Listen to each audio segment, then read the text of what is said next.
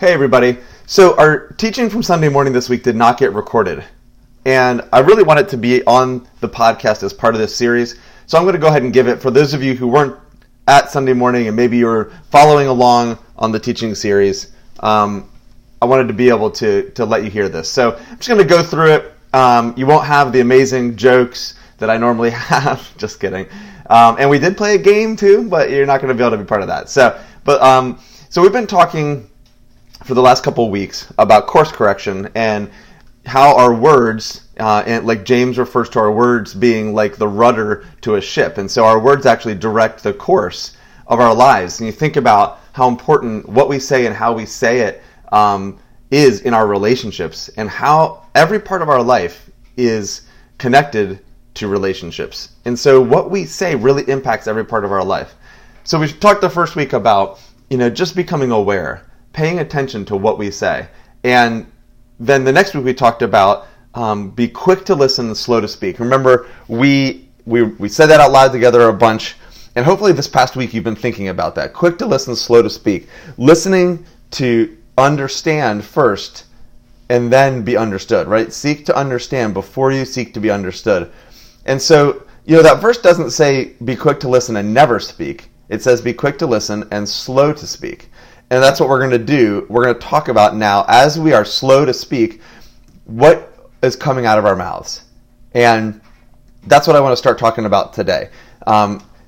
So first off, I just want you to ask yourself, have you ever regretted anything that you've said?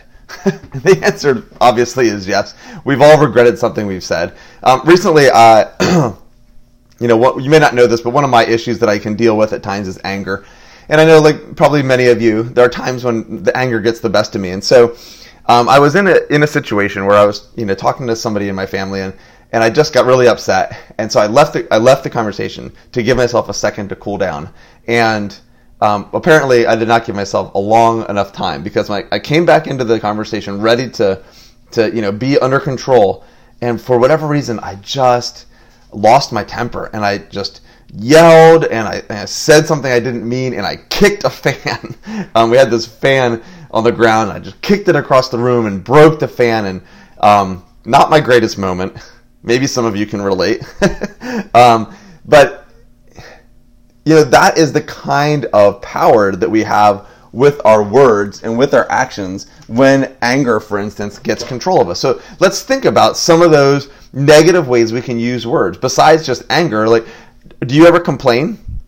Have you ever been someone who complains about some of the things that once you think about it, it's just so stupid. You think about, I complain about the weather. Why am I complaining about the weather? That's so stupid.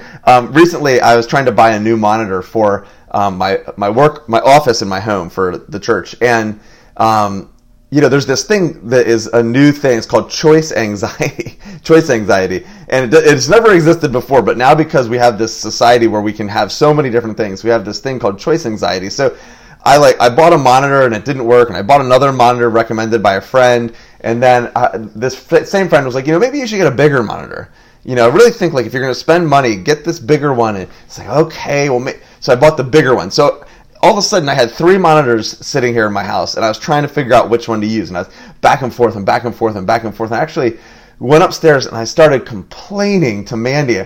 Man, it's so hard to decide which one of these monitors I should keep. How stupid is that? I mean, really, how stupid is that? And so I realized, this is just such a stupid problem. And anyway, I picked the middle one and kept it and sent the other 2 back. But are you someone who complains a lot? Do you complain about your spouse or your kids or your workplace or your health or whatever? And then you see someone else who's in a different, worse situation. You realize how stupid complaining is. How about being critical or negative? Are you someone who's always can find what's wrong and says it? Someone comes to you with a new idea, and you say the first 10 wrong things that come to your mind, instead of like the proverb says, put a guard on my mouth, and just be quick to listen, slow to speak. Or are you just someone who's just critical, just negative? I don't know why, but I'm just negative, and I just say negative things about people, about situations, or maybe you're someone who struggles with gossiping. I know gossiping's so fun, isn't it? It just sucks you in. And recently I was talking to a friend, and I was just saying something about someone else, and I just stopped and realized, like, this is gossip. This is the definition of gossip, what I'm about to do. And it was hard to, like, stop in the moment, even though I knew it. Maybe it's lying. Maybe it's you're saying something that isn't true, you're exaggerating. It could be being mean. I mean, honestly, a lot of this is built into our culture, and it's even kind of seen to not be that big of a deal. But God actually has a different opinion. And I want to look at this passage in Ephesians 4. Starts in verse 25. Okay? So, sorry, that's so disgusting. I had to take a drink. For all of you listening in your car or while you're running. Okay, so Ephesians 4:25. He says this, I tell you this, and insist on it in the Lord, that you must no longer live as the Gentiles do, in the futility of their thinking. They are darkened in their understanding and separated from the life of God because of the ignorance that is in them due to the hardening of their hearts. Having lost all sensitivity, they have given themselves over to sensuality so as to indulge in every kind of impurity, and they are full of greed. What he's starting off here talking about, and why I want to go back, because this isn't where we're going to land, but this is where we're starting. He's really saying, listen, when you become a follower of Jesus, you separate yourself from the way the world does things. You separate yourself from the way the culture does things. And we are called out of the world. We're called to be a light. We're called to shine in the darkness. We're called to be a city set on a hill. And so there's this otherness that's supposed to be about those who follow Jesus.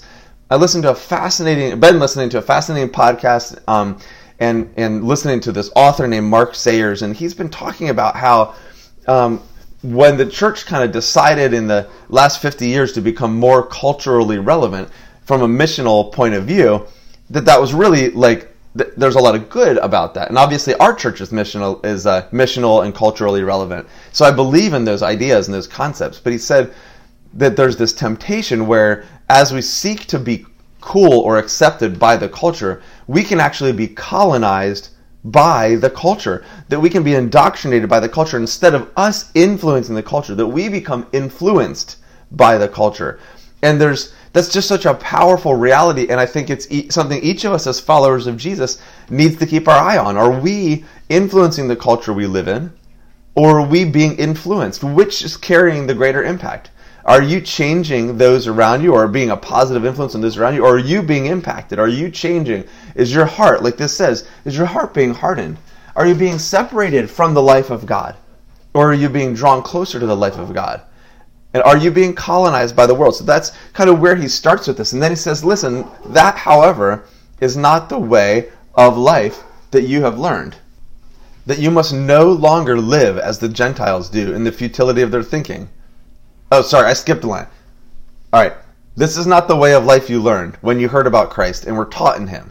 You were taught with regard to your former way of life to put off your old self. This is the image of like taking your clothes off. So when you follow Jesus, you take off the old self because in Jesus you've been made new. You are a new creation.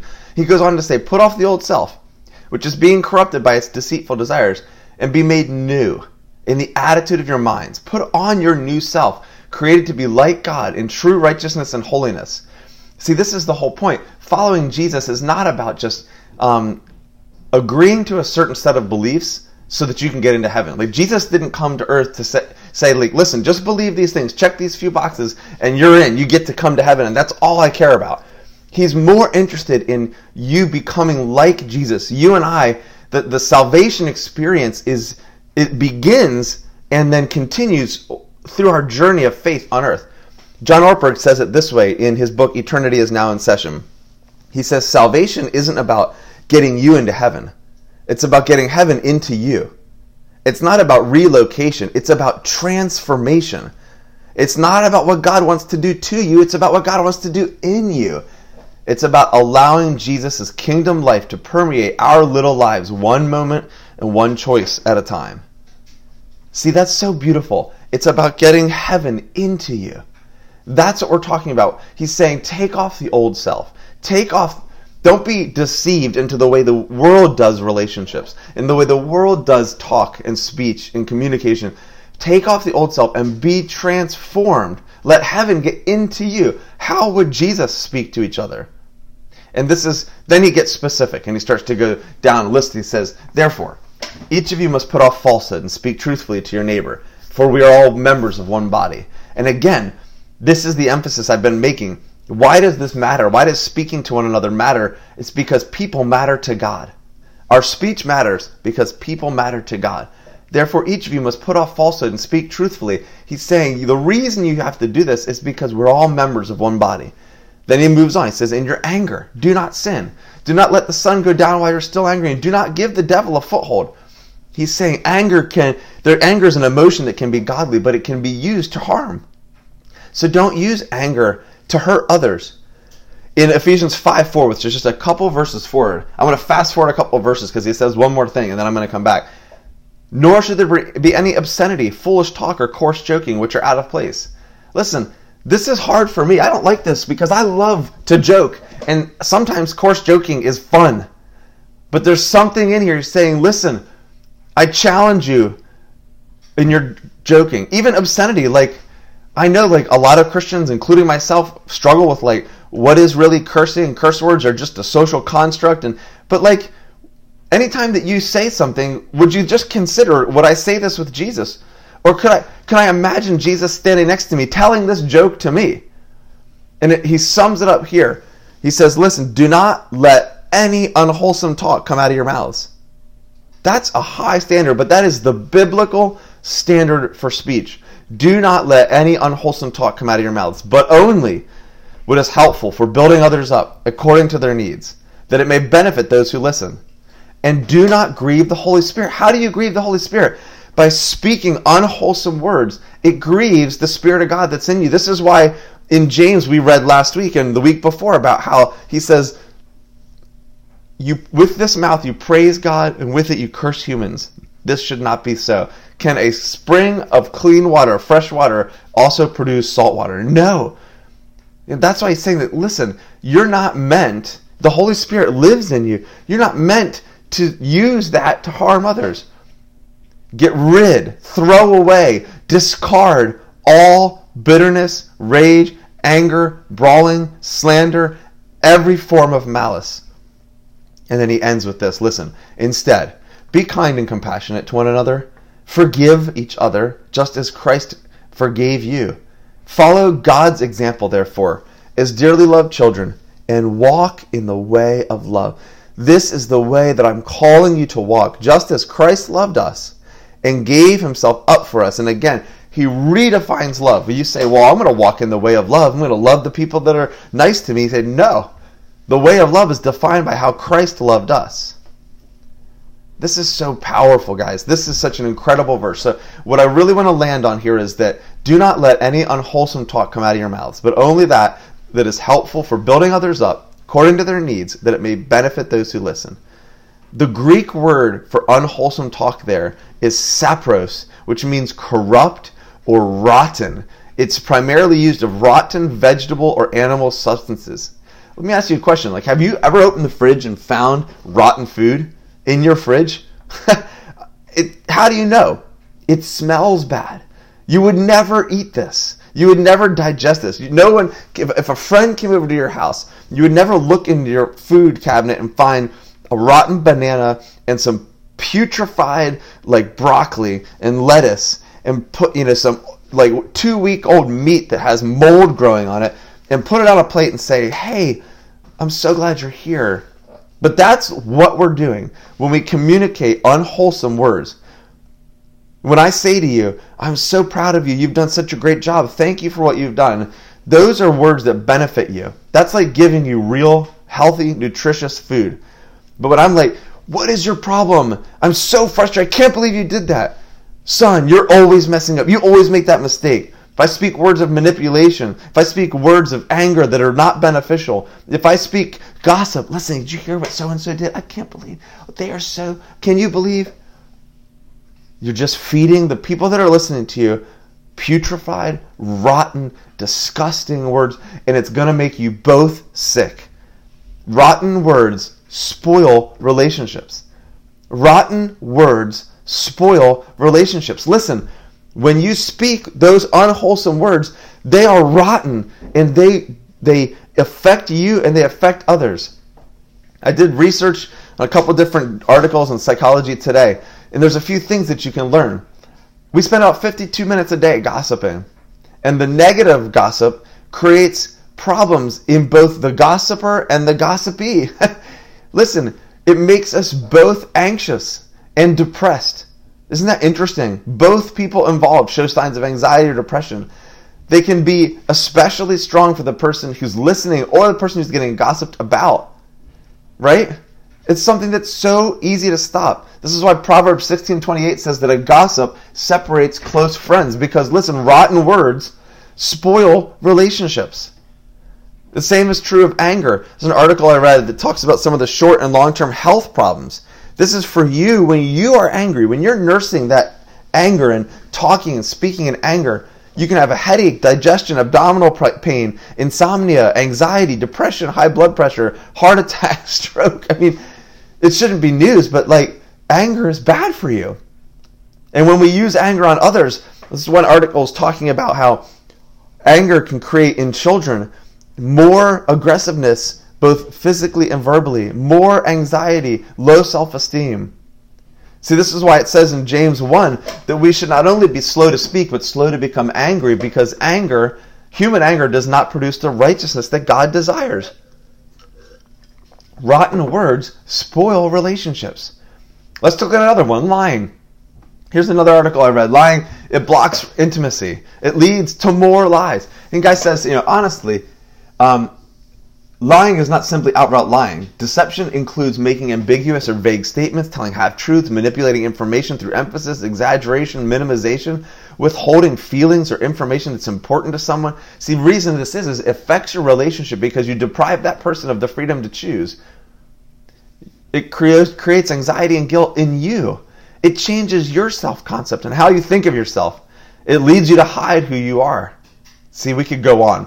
We could go on to all the other things we've talked about, all the other unwholesome words, because listen, this is just true. Whether you believe in Jesus or not, this is something that is true. It's applicable to your life. Rotten words spoil relationships. Do not let any unwholesome talk come out of your mouths. But only, listen, this is what we should be aiming for. And we're going to be talking about this in 2 weeks. Only what is helpful for building others up. So are your words upbuilding? Are they beneficial? And are they helpful? Are they helpful for building others up according to their needs that it may benefit those who listen? Are they upbuilding, helpful, or beneficial for the people that are listening? That should be our standard. Or is what you're saying rotten? And if it's rotten, what this verse says is get rid of it. Take out the trash out of your verbal, your verbal smorgasbord that you're offering to people. When I speak to you, I have an opportunity to give you goodness, to give you this blessing, this love, this encouragement, but I can so easily just dump trash in there too. And like we talked about the first week, one negative takes 5 positives to erase. So I just want to encourage you this week to think about this. Do not let any unwholesome talk come out of your mouths, but only that is upbuilding, beneficial, and helpful. Upbuilding, beneficial, and helpful.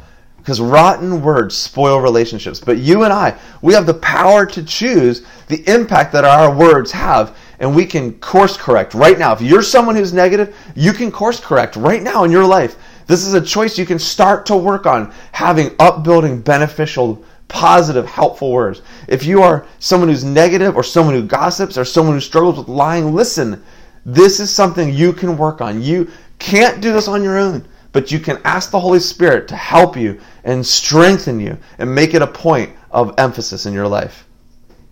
So let's be people who take the trash out. Get rid of the rotten words in our lives. I hope this has been challenging and encouraging for you. Listen, next week we're going to talk about how the heart comes into play and what we can do to change our hearts too, and how our heart affects what comes out of our mouths. So really excited for that. I hope you can make it, and I hope you have a great week.